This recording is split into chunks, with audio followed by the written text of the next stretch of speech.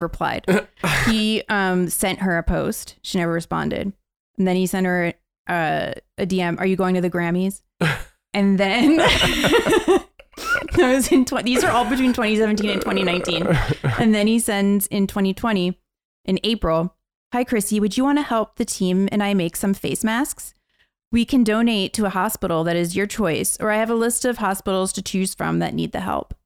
So that's where it stands right now. Okay. Like Chrissy Teigen, I never really was into her, but now that she's so awful, I'm kind of like interested. Yeah, perversely fascinated. Yes, like not like in a Jamila Jamil kind of way. Right. Like I'm into her in that kind of way. Yeah. I like what are you doing? Right. What's she up to now? Well, she's out of control is what she is.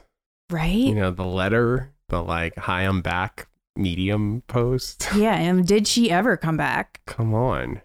Do you want to answer a question on Maine? Okay, we can answer a question on Maine and then throw to the this is what you're missing. Yeah, this is what you're missing. This is good because this is good. Okay, this is a good question. Yeah, and it's actually from it's over Patreon, so it's one of our subscribers. Okay. So this is what you get, premium space. I'm a 29-year-old cis woman, bisexual, size 6.5 shoe. I'm also deeply impatient. I try not to make it obvious to others, but my internal dialogue is antsy and I would like to work on it. Do you have any words of wisdom? Maybe answer this last so I get practice at being patient, LOL. So she's directing too. Also unrelated, but any tips for kicking a nicotine addiction? I think that Wellbutrin would help you with both. And I think patience would help with the nicotine addiction. You got to be patient. You have to ride it out. And also the nicotine addiction, getting rid of that will cut down on your like antsy feeling. And also, I mean, I was never more impatient when I was a smoker. I'd go to the movies and I'd be like, come on. I want to go outside and smoke a cigarette. You know, like constantly just like, just like rushing through life. I'm also impatient and was in the throes of nicotine addiction. So I really relate to this question a lot.